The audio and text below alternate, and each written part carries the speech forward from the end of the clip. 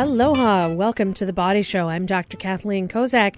Each week we talk about health and fitness, but don't forget, none of what we discuss replaces a visit to your own primary care provider. Today we're talking about bringing new life into the world. What to do during that most crucial time of delivery for pregnant women.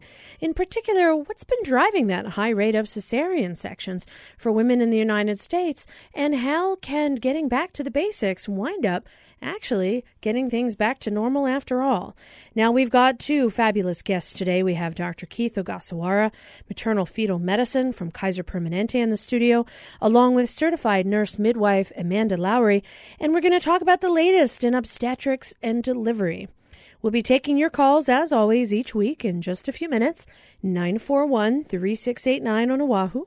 Toll free from the Neighbor Islands, 877-941-3689. Now, let's talk a little bit about this whole process of pregnancy and delivery. We've got two absolute experts right here in the studio. Dr. Keith, tell me a little bit about what happened over the last several decades with cesarean sections and now the push to go back towards natural deliveries. What makes this a topic that we need to discuss? Well, I think what happened over the past decades is earlier in, say, the 60s and the early 70s, everybody was doing vaginal deliveries. Cesarean section was thought to be something that was dangerous. It was a major surgical procedure. And then somewhere probably around the 80s and then in the 90s, there was a shift where people started viewing the cesarean section as not that big of a deal. Did you guys just get better at it? Is the surgery more confined? I mean, I know that nowadays, if you have time to plan a cesarean section, you don't have to have a big scar. You can have a lower scar. You can have this be a much minor procedure, much more less invasive procedure. How did that make a difference? Yeah, I think part of it was during this time frame, we got better at the surgical procedure. The surgical procedure actually got fairly standardized, and people got better at it. And with antibiotics being available to cut down the risk of infection, that risk went down quite a bit. But I think one of the things that did occur is around the same time, in the 80s and so, fetal monitoring became available. And I think a lot of people thought that, cesarean section was, better, safer, and, would deliver healthier babies. So we're talking about surgical delivery. So a woman would come in to the labor and delivery room. She would be pregnant. She would be at term. And a cesarean section would be done for medical cause or without medical cause based on the fact that the perception was it's safer, it's easier, it's no longer risky. And so there was this time when our cesarean rates here in the United States were extremely high compared to the rest of the world. 1 in 2 or 3, well, actually I think like 1 in 3 or 4 babies that were delivered actually had a surgical delivery. Now, where is that rate now, and how has that perception changed over the last, what would you say, 5 years, 10 years or so? Well, I think what really changed recently was when people started doing, probably about in the 90s or so, and the early 2000s, we started trying to do vaginal births after cesarean section, and there were some complications seen. And then as people got more and more, if you have one cesarean section, you have multiple cesarean sections. And then they started noticing that there was a significant complication if you had 3 or more cesarean sections. And so I think that was the genesis that said, hey, maybe this is not as safe as we think it is. And so that really helped to turn the tide. What is the average rate right now in the United States for cesarean sections? Overall, it's running, depending on where you are in the country, between 30 and 40%. So almost 1 in 2. Yes. Now, as a specialist in maternal fetal medicine, you handle pregnancies that might be considered higher risk. That may be based on the age of the mother. That may be based on medical conditions such as diabetes, high blood pressure.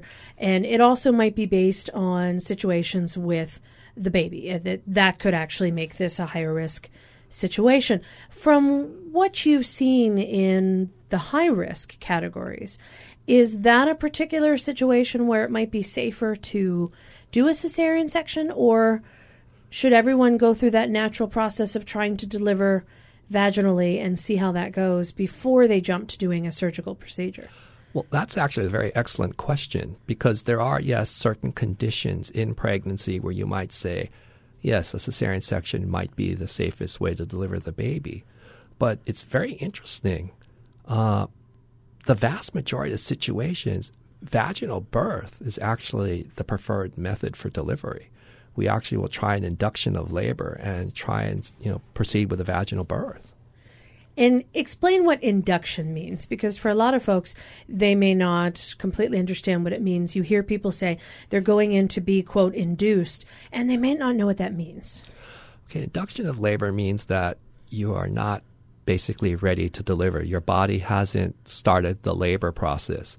And so what we do with an induction of labor is we use various medications to either prepare the cervix and the uterus to start the labor process, or we give medication, often through an IV line, that starts the uterus to start contraction and starts the labor process. So it makes the body ready to say, okay, today's the day. Yes, that's basically what we're doing. And it would still proceed with a natural childbirth? Oftentimes it can, yes. All right, well, let's talk with Amanda. Amanda, you're a certified nurse midwife. Tell me a little bit about what does it take to become a certified nurse midwife, because, a lot of people may not understand the level of expertise and level of training that you had to acquire to be able to do what you do. Sure. So my focus is on healthy pregnancies and deliveries. So I started off as a nurse, so 4 years to get my bachelor's in nursing. And then I went on to 2 more years of training to become a nurse practitioner, with my specialty being in women's health, specifically pregnancy and delivery. So 6 years, basically, of training to be able to do what it is that you do. Correct. And how do you fit into the team? There's a team approach that I think is excellent, that is done at Kaiser, that is also done at other facilities. And that team approach, that cooperative approach, is extremely important in medicine, whether you're talking about obstetrics, whether you're talking about primary care, surgeries, cancer care. That team approach is essential. Tell me what your role is on the team. I do all of the normal, with also being able to recognize what is abnormal and ask for assistance and collaboration as necessary. So if you come into my office and you are perfectly healthy, having absolutely no problems, you don't ever need to see a physician. I can do everything that the physicians do except for surgeries. Then if any complications arise, because we have such a collaborative practice, I can get those people involved as needed while still normalizing what is normal about pregnancy and delivery. Because even in the most extreme high-risk cases, you're still having a baby. It's still normal. There's still something that can be appreciated and normal about the process. Well, and I think part of what we have to realize is, let's face it, human beings have been here for, now there's a debate, how many thousands of years, hundreds of thousands of years that we may have been around. But the only way the species perpetuated was childbirth. So, there's a normal part of this. Yes. And it's interesting because what I do as a primary care doctor, as an internist, is, as soon as someone's pregnant, hey, they go to see the OBGYN, because to us, that's a very special circumstance in their life. And we don't want to give them certain medicines or give them certain treatments that would not necessarily be safe for women during that time. So we often rely on you guys heavily. And some people joke when they go, yeah, internal medicine doctors feel like pregnancy is like a disease. No, it's not. But it's a situation where we get very worried and very leery. Yep, Dr. Keith's shaking his head like, yeah, I've heard that one. And, we just get concerned that we don't want to put women at risk because we're doing something that is outside of the normal range for when we take care of women and take care of families. Now, let's talk a little bit about a normal pregnancy. So a normal pregnancy duration is 9 months or so, depending on the circumstance. When you see people in the office, when do you start seeing them? From the time in which they find out they're pregnant What is sort of the course that you take when you start seeing the people that you're taking care of? When do they first come in? Well, we actually see women throughout the lifespan. So a lot of the times I'm seeing them when they're 16 and asking for their first prescription of birth control or getting their first pap smear. And then some women come in because they're thinking about planning a family. And they're thinking, hey, I want to become pregnant in the next several months. What do I need to start off my pregnancy healthy? Otherwise, if women are going to see us specifically for pregnancy, when they have that first positive home pregnancy test, they can have a visit with me so that we can talk about how to proceed in that pregnancy and be as healthy as possible, things to avoid, things to start doing. Well, and you mentioned something really interesting that, I didn't even realize, is that you will see women when they're 16 getting their first pap smear, getting birth control. That not just do you practice midwifery and help women through delivery, but you also take care of women before they're even pregnant. And all the way through menopause. And that's another thing that a lot of people may not realize, is that you are there for them for the continuation of their pre-pregnancy, pregnancy, and post-pregnancy health issues. And so that really can help you to be the type of team player with longevity in consistency and seeing somebody that people would want. So, okay, so you can get involved before there's even pregnancy there. So now someone gets pregnant and then they see you. And how often should women be checking in to see their obstetrician or their nurse midwife? In the beginning of pregnancy, we generally see women once a month, every 4 weeks. As they get further on in their pregnancy, we increase it to every 2 weeks. And at the very end, when it's getting closer to time for them to be in labor, we see them every week towards the end. And then, of course, if complications arise, we might see them even more often than that, sometimes several times a week. I'm Dr. Kathleen Kozak here in the studio with Dr. Keith Ogasawara from Kaiser Permanente. He's a maternal fetal medicine specialist, and Amanda Lawry, certified nurse midwife. And we're talking today about the process of pregnancy and delivery and women's health care, and what does it take to bring a new life into the world. If you've ever had a delivery with a midwife or with an OB and want to share something positive about your experience, you can join us at 941-3689, toll-free Neighbor Islands, 877-941-3689. Now, Nurse Amanda, you were saying that there are certain things that you might identify as complications, and that's when you would refer somebody to see a physician. So give me an example of what that might be. Somebody might come in and see me and they have high blood pressure and they're on high blood pressure medications. And for me, that's like a lot of my patients. Mm-hmm. So they come in and see you, they have high blood pressure, and that's a sign for you that there could be some things to consider. Correct. In our collaborative practice, what is great is that those patients don't automatically have to be strictly high risk and only see physicians. They can still come to see me, and I can collaborate with my colleagues down the hall and go, hey, do we need to adjust her medication? Do we need to put her in special testing? And somebody can still see me or see me for one visit and a physician for the next, and then come back and see me as needed.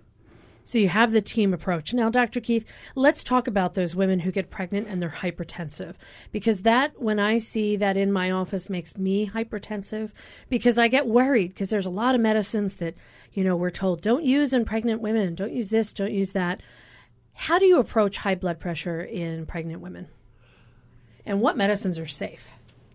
Well, interestingly, most of the antihypertensives are safe in pregnancy. The one class, if someone is thinking about getting pregnant, that we talk to our internists about, is to take them off their what's called ACE inhibitors. Yeah, that would be our favorite blood pressure medicine. Right. Yeah, I know.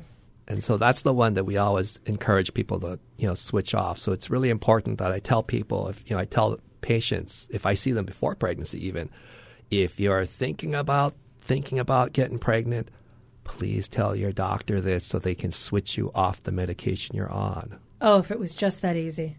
I know. Because, sometimes... Now, there's different blood pressure medication classes, and sometimes you've gone through 2 or 3, and then you get yourself on these wonderful blood pressure medicines we call ACE inhibitors, lisinopril, Zestril, Captopril, Ramipril, you name it, usually ends with a pril. And boy, don't we love those, along with those angiotensin receptor blockers, ARBs, your Cozar, your Diovan, your Avapro, your Benicar.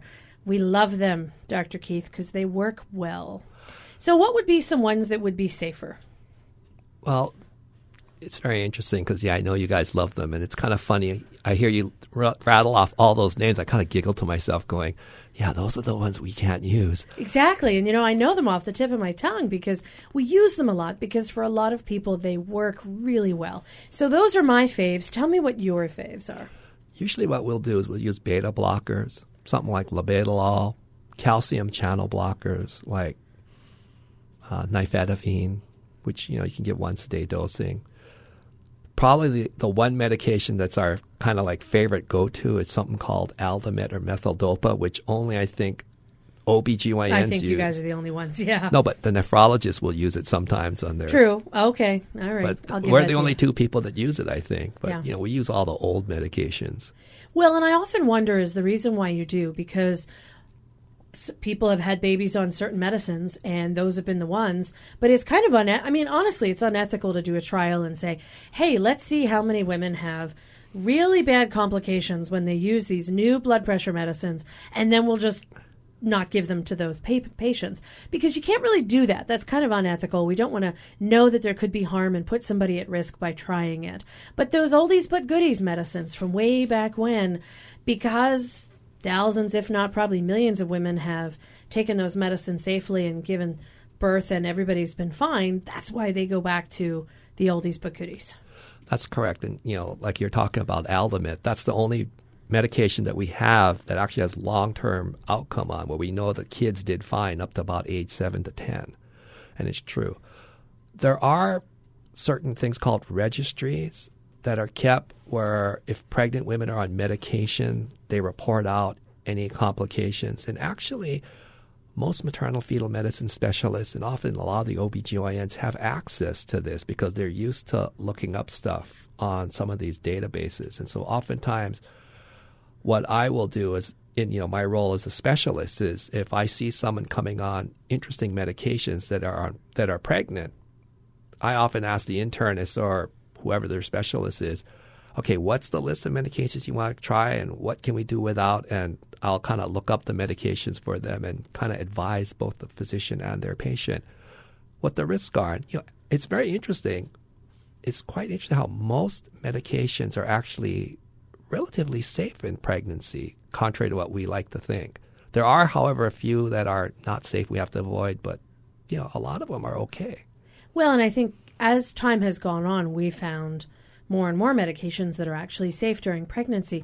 Whether we found that because, oh, by the way, there's that TV show, Didn't Know I Was Pregnant. And I used to think that so wasn't true. But a friend of mine had a niece who had that happen. So, certainly there's a lot of women who might have children and they don't realize it, or they've been on medicine for their first or second trimester, and all of a sudden now they're taken off of it. But hey, during that time they were actually on it and everything was fine. So keeping that national registry, I think, is essential. It's a way to do not a true trial, but it's an ethical way to follow people to see if you were on this medication, did you get an adverse outcome? Because you're right, a lot of times maybe they won't. And we're just nervous and scared about it for no good reason. That's correct. All right. Well, speaking of good reasons, stick with us because we're going to talk some more about other complications of pregnancy. Diabetes, that's a big one that a lot of people have. And we're going to talk a little bit about if that's a risk that would suggest that women need to be more careful or have cesarean sections based on the size of their baby. So we'll be right back after this quick break. You can join us, 941-3689. Toll-free Neighbor Islands, 877-941-3689. Stay with us. On Saturday the 28th, singer-songwriter Doug Fitch performs his original music in the Atherton studio, from sweet slack key to fast and furious guitar picking. This Hoku and Grammy-nominated artist takes you on a journey through his interesting life. Enjoy an evening with Doug Fitch and his songs, February 28th at 7:30 p.m. Reservations at hprtickets.org or by calling 955-8821 during business hours.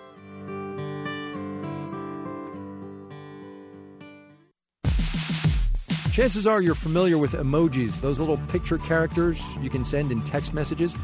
Well, you're about to have even more options.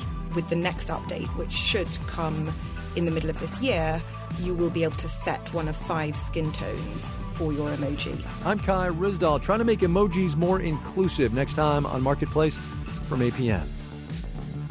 This evening at 6, following The Body Show. Support for The Body Show comes from the HPR Local Talk Show Fund, which helps Hawaii Public Radio sustain and grow its locally produced talk show programming. Mahalo to contributors Whole Foods Market Hawaii, Ferraro Choi, and Ulupono Initiative. Welcome back to The Body Show. I'm Dr. Kathleen Kozak here in the studio with Dr. Keith Ogasawara, maternal fetal medicine specialist at Kaiser Permanente, and certified nurse midwife Amanda Lawry. And we're talking today about nature and delivery and what happens when women get pregnant and what's the safest way to bring their baby into the world and what are some of the complications that can arise along the way. Before the break, we were talking about blood pressure issues, which is something that we see that's very common. The people that I see often have high blood pressure. The people that the women who get pregnant often have high blood pressure. And how do we co-manage that? How do we work together to find medicines that are safe? Now, there's another condition that seems to be increasing, unfortunately, although recently rates have gone down, and that is diabetes. Now, diabetes is one of those conditions where blood sugar is high. And there are certain complications that can occur. In fact, pregnancy can cause a type of diabetes called gestational diabetes. But that can have effects on both the woman and the baby. So I'm going to ask both of you a question, and this is totally off the wall, but I'm going to ask anyway. Because diabetes is often associated with having large babies, what's the biggest baby ever delivered? Amanda? Give me a number. 12.5 pounds. Oh, 12.5 pounds. And if you deliver them, that would not be surgical. No. Okay. Dr. Keith, biggest baby ever delivered. Mine was 14.5. 14.5 pounds. Wow. Okay. And that's pretty big. Surgical? That was pretty big, and that one did not come out the regular way. Okay. Well, and part of the reason why we mention it is because diabetes is certainly something that we see in a lot of people. We're seeing an increase in childhood diabetes. We're seeing an increase in diabetes in people as they get older. And a lot of it is tied to diet. There may be some genetic influences, etc. But pregnancy puts some unique stress on the body. And Amanda, is that one of those complications that you might identify when you see a pregnant woman and start to do some of her care and notice that her sugar levels are going up? Or there's a test they often do, a glucose tolerance test, where they eat a lot of sugar, they have a solution that's high in sugar, and you check to see if their blood sugar rises. Is that one of those situations that kind of raises a red flag for you? It does. It is something that we would certainly co-manage with OBGYNs, maternal fetal medicine specialists, as well as diabetes care teams. So a lot of it is just identifying women who have diabetes, because a lot of women would come into my office without that diagnosis. So seeing if somebody is high risk for diabetes, either because of a family history or weight, and screening those women early, because the sooner you know you have diabetes, the sooner you can get your blood sugars under control, and the better control you have, the healthier your pregnancy is going to be. What are some of the complications that can happen with uncontrolled diabetes? Big baby, obviously. Well, we just talked about that, 12 and 14 here. Okay. The baby not being able to be delivered vaginally and Okay. you needing a C-section, the complications with that. Babies get very used to having all of that sugar. When the mom's blood sugar is too high, the baby's used to getting all of that sugar. Then they're born, they're not getting that sugar, and the baby's blood sugar can then drop. And that can lead to the baby having to be admitted into intensive care, getting sugar through an IV, things like that, longer stays in the hospital. They also have trouble regulating their body temperature after they're born. And in extreme cases, it can cause a fetal death. So that would be extreme. Okay, but it could be that serious. Okay. Now, can diabetic women breastfeed safely? Yes. And how is that going to be affecting their baby? Or would it? I mean, I assume if the blood sugar's high, the sugar's high in breast milk, they would be giving their baby a high sugar content. Is that not the case? Maybe it's not. It's not really high in sugar, but we also want that to happen. Breast milk is naturally, has all of those good sugars in it. And for especially diabetic women, when they have their baby, we're concerned about the baby's blood sugar dropping. So we want them to breastfeed as early as possible and as often as possible to help prevent that. So it can actually help prevent the drop in the sugar for the baby and can cause a drop for the mother, which may also be a benefit for both. Yes. Okay. Dr. Keith, what are some of the other diabetes complications that can occur during pregnancy? Because I would imagine as a specialist, you would manage women who might have this particular complication. And over the last couple of years, I've seen in the literature that a lot of the medication that my assumption from training was diabetic, pregnant equals insulin.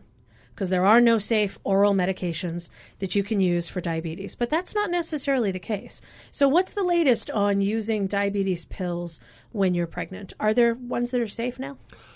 Yeah, once again, the old standby medication like glyburide, that's actually something that you can use in gestational diabetes. For someone who, say, might need a little bit of insulin, but you go, well, let's try, they're kind of afraid of needles. We say, well, why don't we try this pill?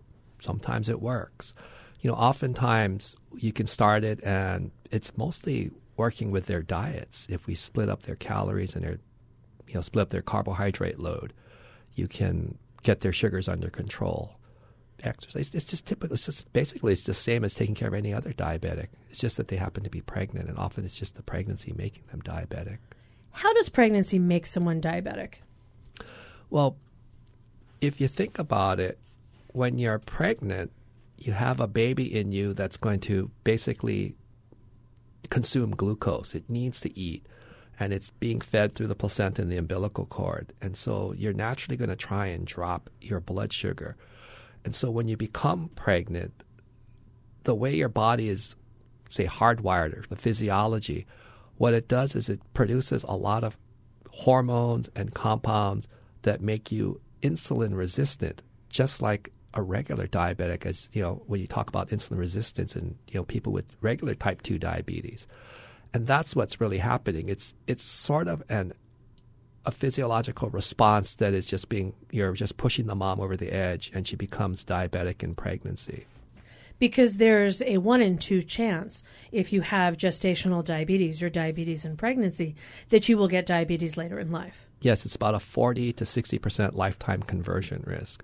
What I always tell women is that pregnancy is a big stress test. If you get pregnant, your body gets stressed a little bit, and any underlying medical condition that you have might get unmasked, whether it be diabetes, hypertension, even cardiovascular disease. There's a high blood pressure disease in pregnancy called preeclampsia, and they're actually finding that women who develop this are at increased risk for cardiovascular disease later in life. And so preeclampsia is that elevation of your blood pressure that you didn't have before you were pregnant, and now you have when you're pregnant, and that can also lead to some serious complications. Preeclampsia could lead to eclampsia, and tell us a little bit more about what that means. Well, eclampsia is an old term that was used to describe what they called eclamptic fits of pregnancy, which was a seizure. And preeclampsia is a disease that's, pre is before eclampsia, seizure. And it's a high blood pressure disease that also causes damage to the kidney. So you spill protein in the urine and you get swollen. And part of the issue is that you get swelling in your brain, which can sometimes cause headaches, visual changes, and seizures. And this is one of the things that prenatal care is designed to pick up. This is why, as Amanda described earlier, we start seeing people as they get closer to term every 2 weeks and then once a week, because most preeclampsia occurs near the end of pregnancy. So that's why it's very important for them to get prenatal care. And the treatment for eclampsia is delivery. Delivery. Surgical or not. You can. Interesting. This is one of those things we were talking about at the beginning of the show where I said, actually, preeclampsia is not an indication for cesarean section. You can actually try and get someone's labor going, induction of labor. That is actually the preferred method for delivery. And the reason that that's preferred as opposed to going directly to surgical delivery is because it's been found to be safe? It's been found to be safe, and you avoid the risk. There are some risks of cesarean section. So let's talk about those risks, because you do the cesarean sections, and that's usually for someone who cannot deliver normally. What are those reasons? What are the indications currently for having a cesarean section? There's quite a few indications. I mean, one of the ones that are, a lot of people will talk about is oftentimes if someone has a prior cesarean section, they usually want to have another one. And, it is an issue for our women who live, say, on the neighbor islands, because the hospitals there are not set up to do vaginal births after cesarean section. Why is it different? Is it because there's actually been an incision made into the uterus and that particular area could be weaker if undergoing the pressure of childbirth? Yes, there's a small risk that the scar will open during the labor and delivery process. It's about 0.5% or 1 in 200 women who undergo a trial of labor after a cesarean section may have the scar open. And if that scar opens during labor, it is a disaster, and you have to be able to do a cesarean section immediately at that point. So if you're on a neighbor island, if you are living in a rural area and you're trying to have a home birth and you've had a previous cesarean section, this could go well or this might not, and you need to have a backup plan. Yes, that's why, at least for us, when we tell people that they want to try a vaginal birth after a cesarean section, we usually recommend that it's done in a major medical center that has the ability to do what we call rescue, which is basically the ability to do a very rapid cesarean section if a complication arises. Granted, the risk of complication is low, but it's one of those things where if it occurs usually very quickly, and if you don't do something quickly, it can be a disaster for both the mom and the baby. So in that particular situation, home birth, not really recommended? It would not be recommended. Just to be in a medical center should that happen. So that would be one of the reasons why you would want to consider cesarean is if you've had prior cesarean section, and what if you lived really far away? What if you're on a neighbor island? We were trying to talk about what are the indications for cesarean section. Prior cesarean, possibly an indication, but does geography play a role in this at all or not really? Well, if you have a normal pregnancy that's progressing normally, it shouldn't. It's as so it doesn't have to be. So prior cesarean, not necessarily a complete indication to do a secondary cesarean section for your next child. No, in fact, we actually encourage women to have a trial of labor. But of vaginal birth after cesarean. They call it a VBAC. Trial to do that. Right, but it should be done in a situation where controlled setting should there be an emergency. Yes. So what would be an indication for cesarean? Multiple babies, twins, quadruplets, would that be an indication? Or what are the current medical indications for having a surgical delivery? Well, usually it'll be things where you can't deliver the baby vaginally or through the vagina. One of the big ones I would tell people is if you have what's called a placenta previa. That means that the afterbirth or the placenta, pre means before, is in front of the baby or covering the cervix. So you would deliver that first, and that could be a problem. That would be a big problem. You could have quite a bit of bleeding. That's not a good thing. No, generally that's not what you want. Okay, so placenta previa, that's an indication. You mentioned that the largest child you ever delivered was 14 pounds, so you could have a situation where there was something going on and the baby was just too large? Yes, I mean, a lot of times we talk about weights of the babies. Now, the problem is, by definition, I do a lot of ultrasounds for a living. Maternal fetal medicine specialists also do a lot of ultrasounds because we do prenatal diagnosis. And, as a generalization, a lot of times you'll hear people throw a number between 10 and 11 pounds. If the estimated fetal weight is about 11 pounds or greater in someone who does not have diabetes, we would offer those people a cesarean section. If someone has diabetes and their baby weighs about 10 pounds, we would also offer that woman, a cesarean section. That doesn't mean that she has to have it. She could, of course, do what we call a trial of labor. She could try and go into labor because oftentimes the estimated fetal weight is off. It is an estimate. We could be, overestimating the weight. Could be smaller than we think. So possibly size, that could be an indication. Other indications, we mentioned eclampsia. That would be an indication, depending on the situation and how bad it is. Not necessarily preeclampsia, but if you were truly having an issue with eclampsia, what would be another indication for cesarean section? Oftentimes, if you're having an issue with delivery, the baby does not tolerate labor for some reason. So in the process of doing a trial of traditional labor, something doesn't go well. Yes, if the baby doesn't seem to be tolerating labor, there's issues going on, or sometimes people just, their labor gets obstructed. They get stuck, and they can't progress anymore. And Amanda, that would be something that if you were in the process of helping a woman deliver, you would recognize, you would say, okay, this isn't progressing the way we expect it to, and then you'd have the ability to get your team together to help you. Correct. We always have the team, or at least in our institution at Kaiser at Moanalua here, we always have a team available in-house. So I might be seeing a woman through her entire labor, and I'm the one in and out with the nurses in the room, but we always have that nice safety net of a surgeon in the background if that were necessary. If we find out that for whatever reason her baby's just not going to fit through her pelvis, or if the baby is in some sort of distress. And that's where fetal monitoring can help. These days we can do a lot of different types of monitoring to make sure the baby is okay progressing through labor and make sure that everything goes the way it should. And if not, then you get your assistance.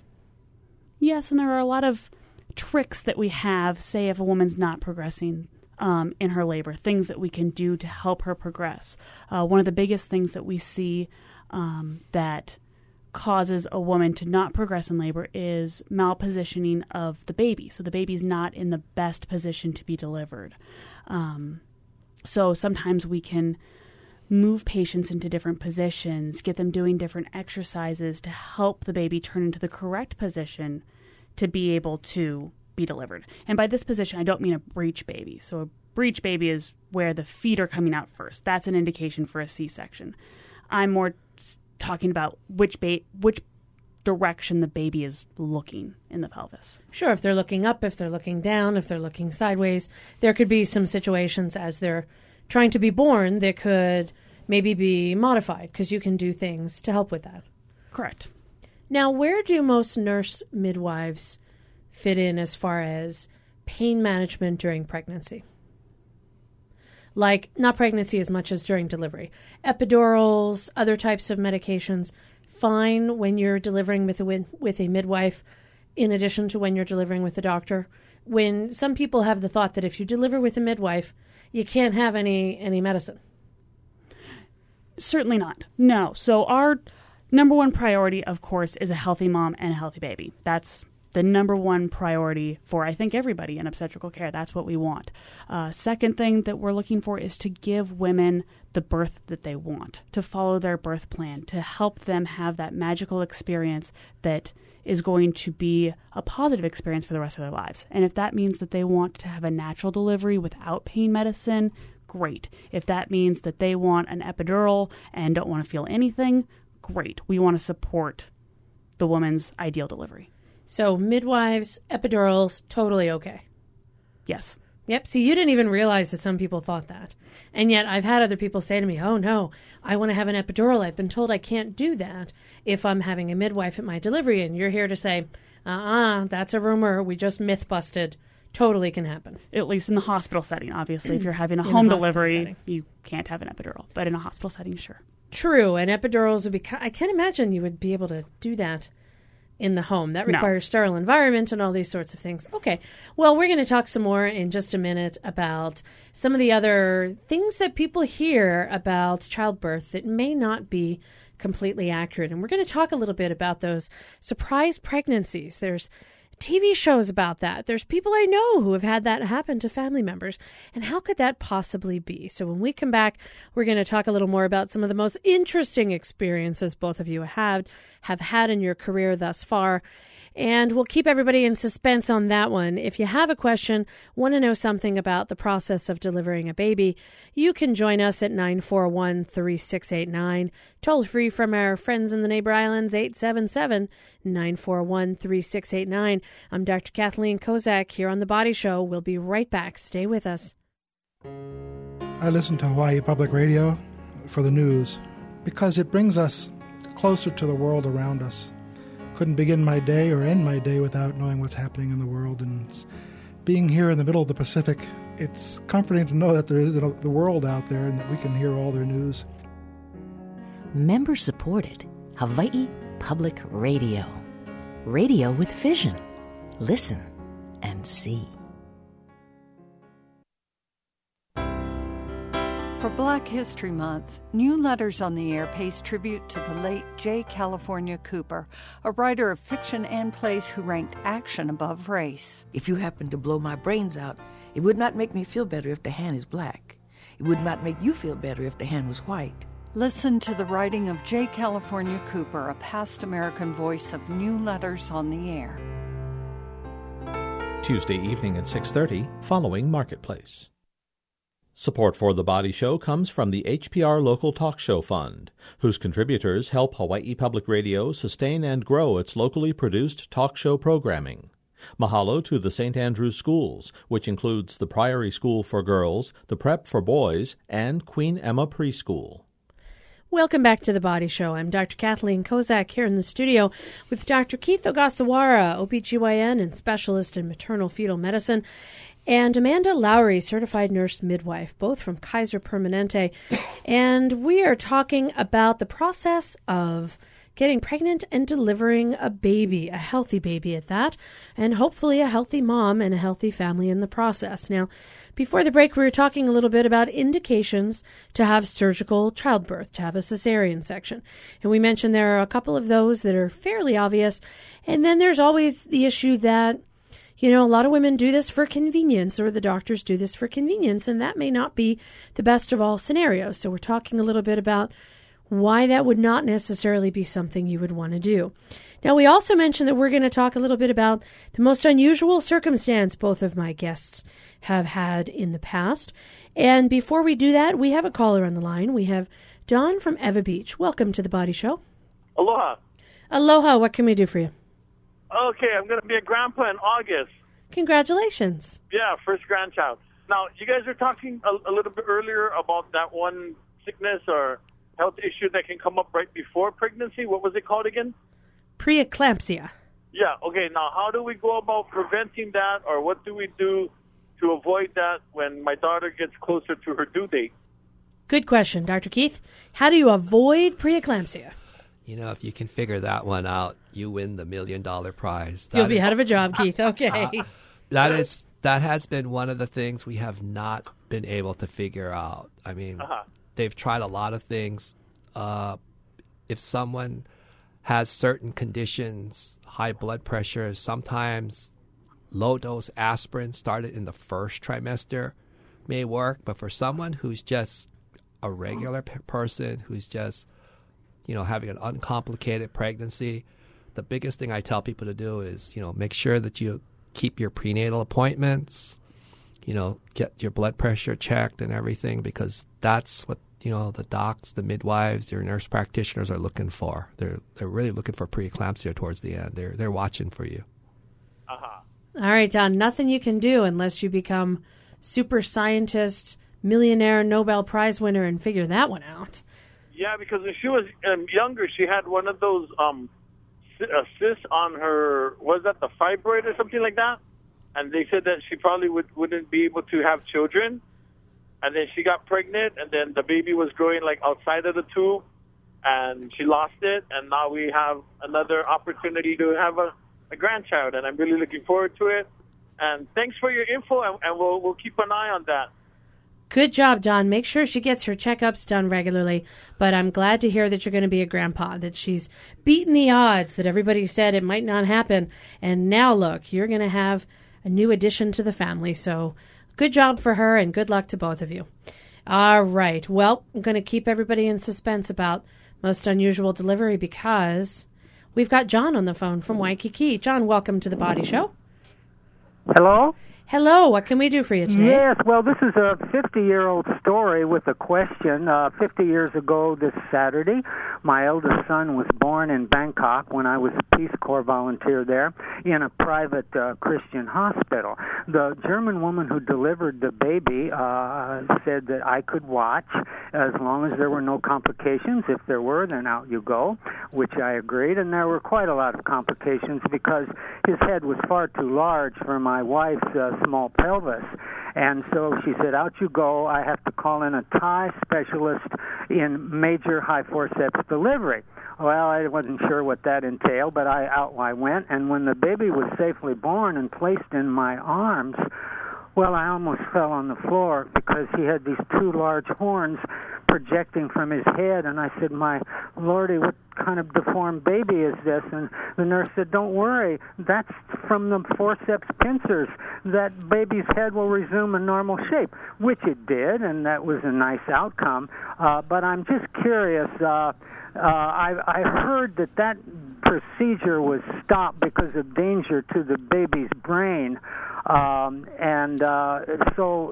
in that case, should the proper procedure, this was the first pregnancy, have been a cesarean rather than a major high forceps delivery? Good question, John. This was like 50 years ago? Yes. My boy will be 50 years old this Saturday.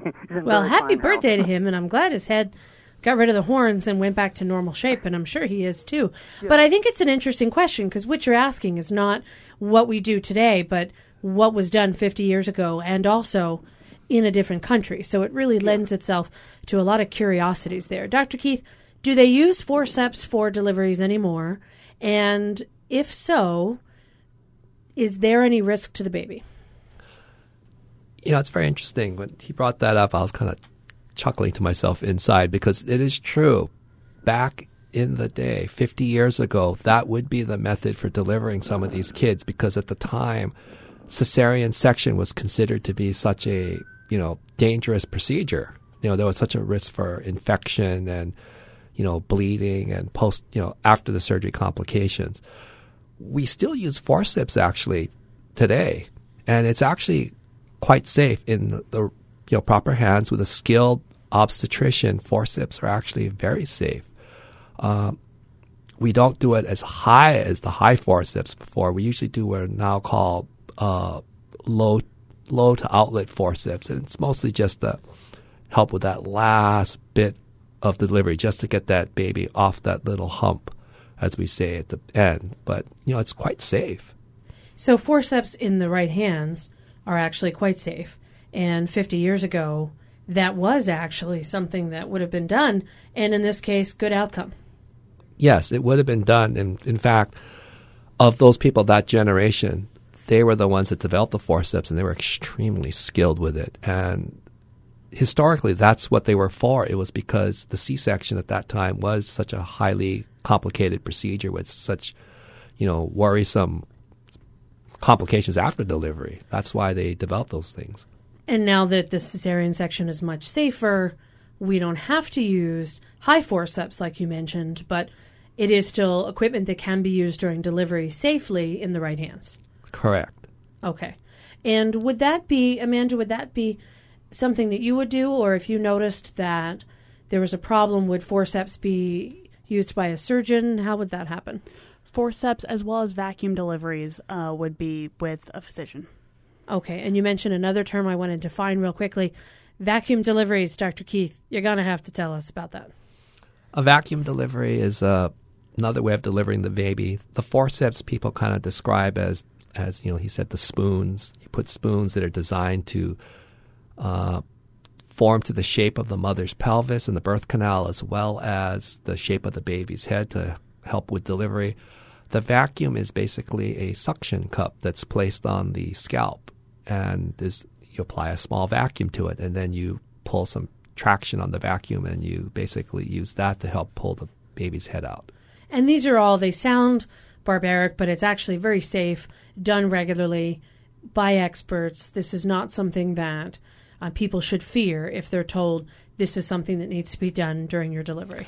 No, and, I think, some women might feel that they're a failure, because they didn't succeed in having a quote-unquote natural childbirth. But I tell people, that's not a failure. It's just that, I guess part of me just says that we're very lucky that we have options available to speed up the delivery process if something's happening. I mean, that's usually when these are used. Usually a few things are happening. The baby is in trouble. You need to, hurry up the delivery. Or sometimes the mom is just so tired that she cannot effectively bring the baby out, and she just needs that little extra help because, even with these instruments, the mom has to still help us and push.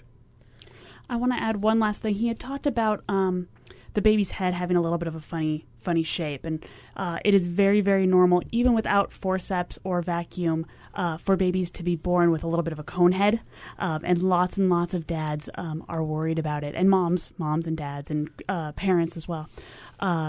The baby's head is naturally meant to form to the birth canal and come out, and babies very, very commonly have a cone head or some bruising on their head, and it does just totally go back to normal within 24 to 48 hours after the baby's born. So, well, and John's son from 50 years ago, he's turning 50 this Saturday. He sounds like he went back to normal pretty quickly, so that's definitely to his favor. So, okay, so don't be scared. If you hear these terms, it's not a failure of natural childbirth. It's not going to cause long-term complications. This is a normal process of delivery, and that's why you wait a few days and everything should be okay. All right. So now I've been holding people in suspense, and I'm in suspense myself. Let's hear first from you, Amanda, a most unusual delivery experience that you have had so far in your career. Okay.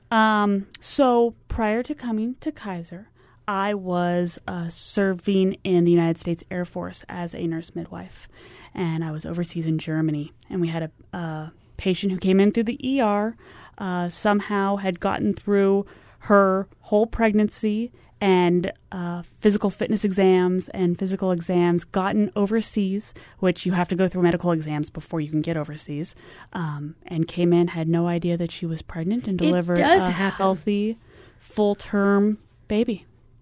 How do you think that got missed? I don't know.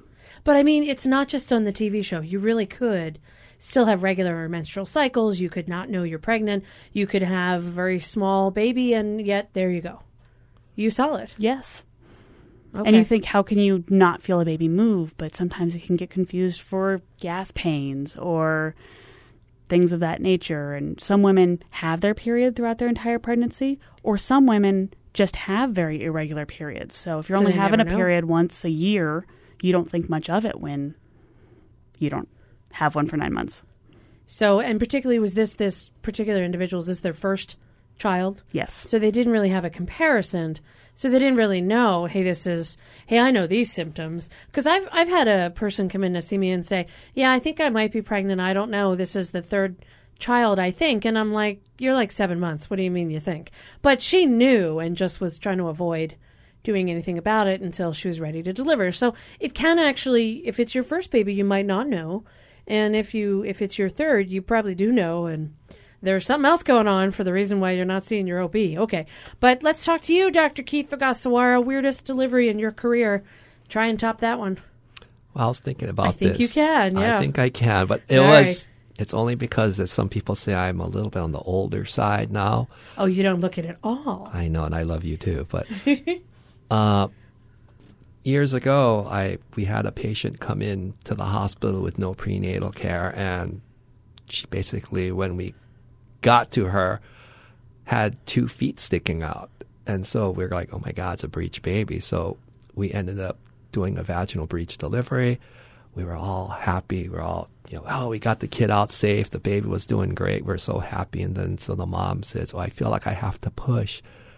And I was with a resident at the time, and I said, it's the placenta coming out. Just have her push. And he feels up. He goes, this placenta feels kind of hard.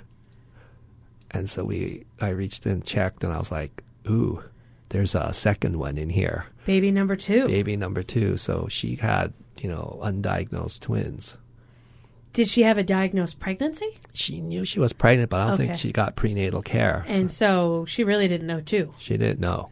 Wow. So I remember the dad was rather surprised. I would think. You don't have to take home 1. You have to take home 2. Add your wife, you're now a family of 4. Okay, so it can happen that, even if you choose not to have prenatal care, if you've never had an ultrasound, because I would assume, Dr. Keith, an ultrasound would diagnose 2 pregnancies. Oh, yeah, it's very uncommon for that to occur nowadays because we take a look all the time. Now, what about 3D ultrasounds? That seems to be this real cool technique. People say you can get a chance to see the face of your baby before they're born. Is it a bunch of just marketing, or is there really a medical utility to that? Well, it's interesting. I mean, years ago when I started doing this, one of the older original docs that, was one of the pioneers in doing OBGYN ultrasound used to tell me, we do 3D ultrasound all the time on the older machines. He said, we just do it in our head, which was true. It is, reconstructing the image in your head and thinking about it. The 3D ultrasound, there is some medical utility. I mean, people always think about it as taking pretty baby pictures. That's what most people think the 3D ultrasound is used for. It's actually, the term we use is called volume rendering, though, and there actually is some utility for it. Some for fetal diagnosis when you're trying to look at things. You use the volume calculations to do things, but also for when they're not pregnant, the GYN ultrasounds, they use it to take a look at uterine abnormalities and things. And so there is some utilization for the technology. So medically, it really can be helpful under certain circumstances. And by the way, you might get to take pretty baby pictures, but it actually could be helpful medically as well. Yes, although most of people will think it's just pretty baby pictures. Well, and it does both. Okay. But ultrasounds are generally very safe. I mean, there doesn't seem to be any harm to either the baby or to the mother. An ultrasound is totally safe, and there is no sort of side effect. Correct. And the energy that we use is so low that it's completely safe. The one caveat I always tell people when they push me hard, I say, well, there was this one study that said there was increased left-handedness in babies that received a lot of ultrasounds. Well, and I have a brother who's left-handed, and some people say they have better brains, they're more creative, who knows? But I have a feeling you were just kind of pulling their chain with that one. Yes. All right. Okay, now, Amanda, you do ultrasounds. Yes. Nurse midwives can do ultrasounds just like physicians can. So it sounds to me like you can do absolutely everything up until the time of birth. And if birth goes normally, you're on it. And if there's any complications or there's anything that suggests that there could be a need for surgery, you get the other team member like Dr. Keith or one of his colleagues, and you all work together. Generally, yes. Fantastic. Any last thoughts on things that people didn't realize midwives can do? Not to put you on the spot at all.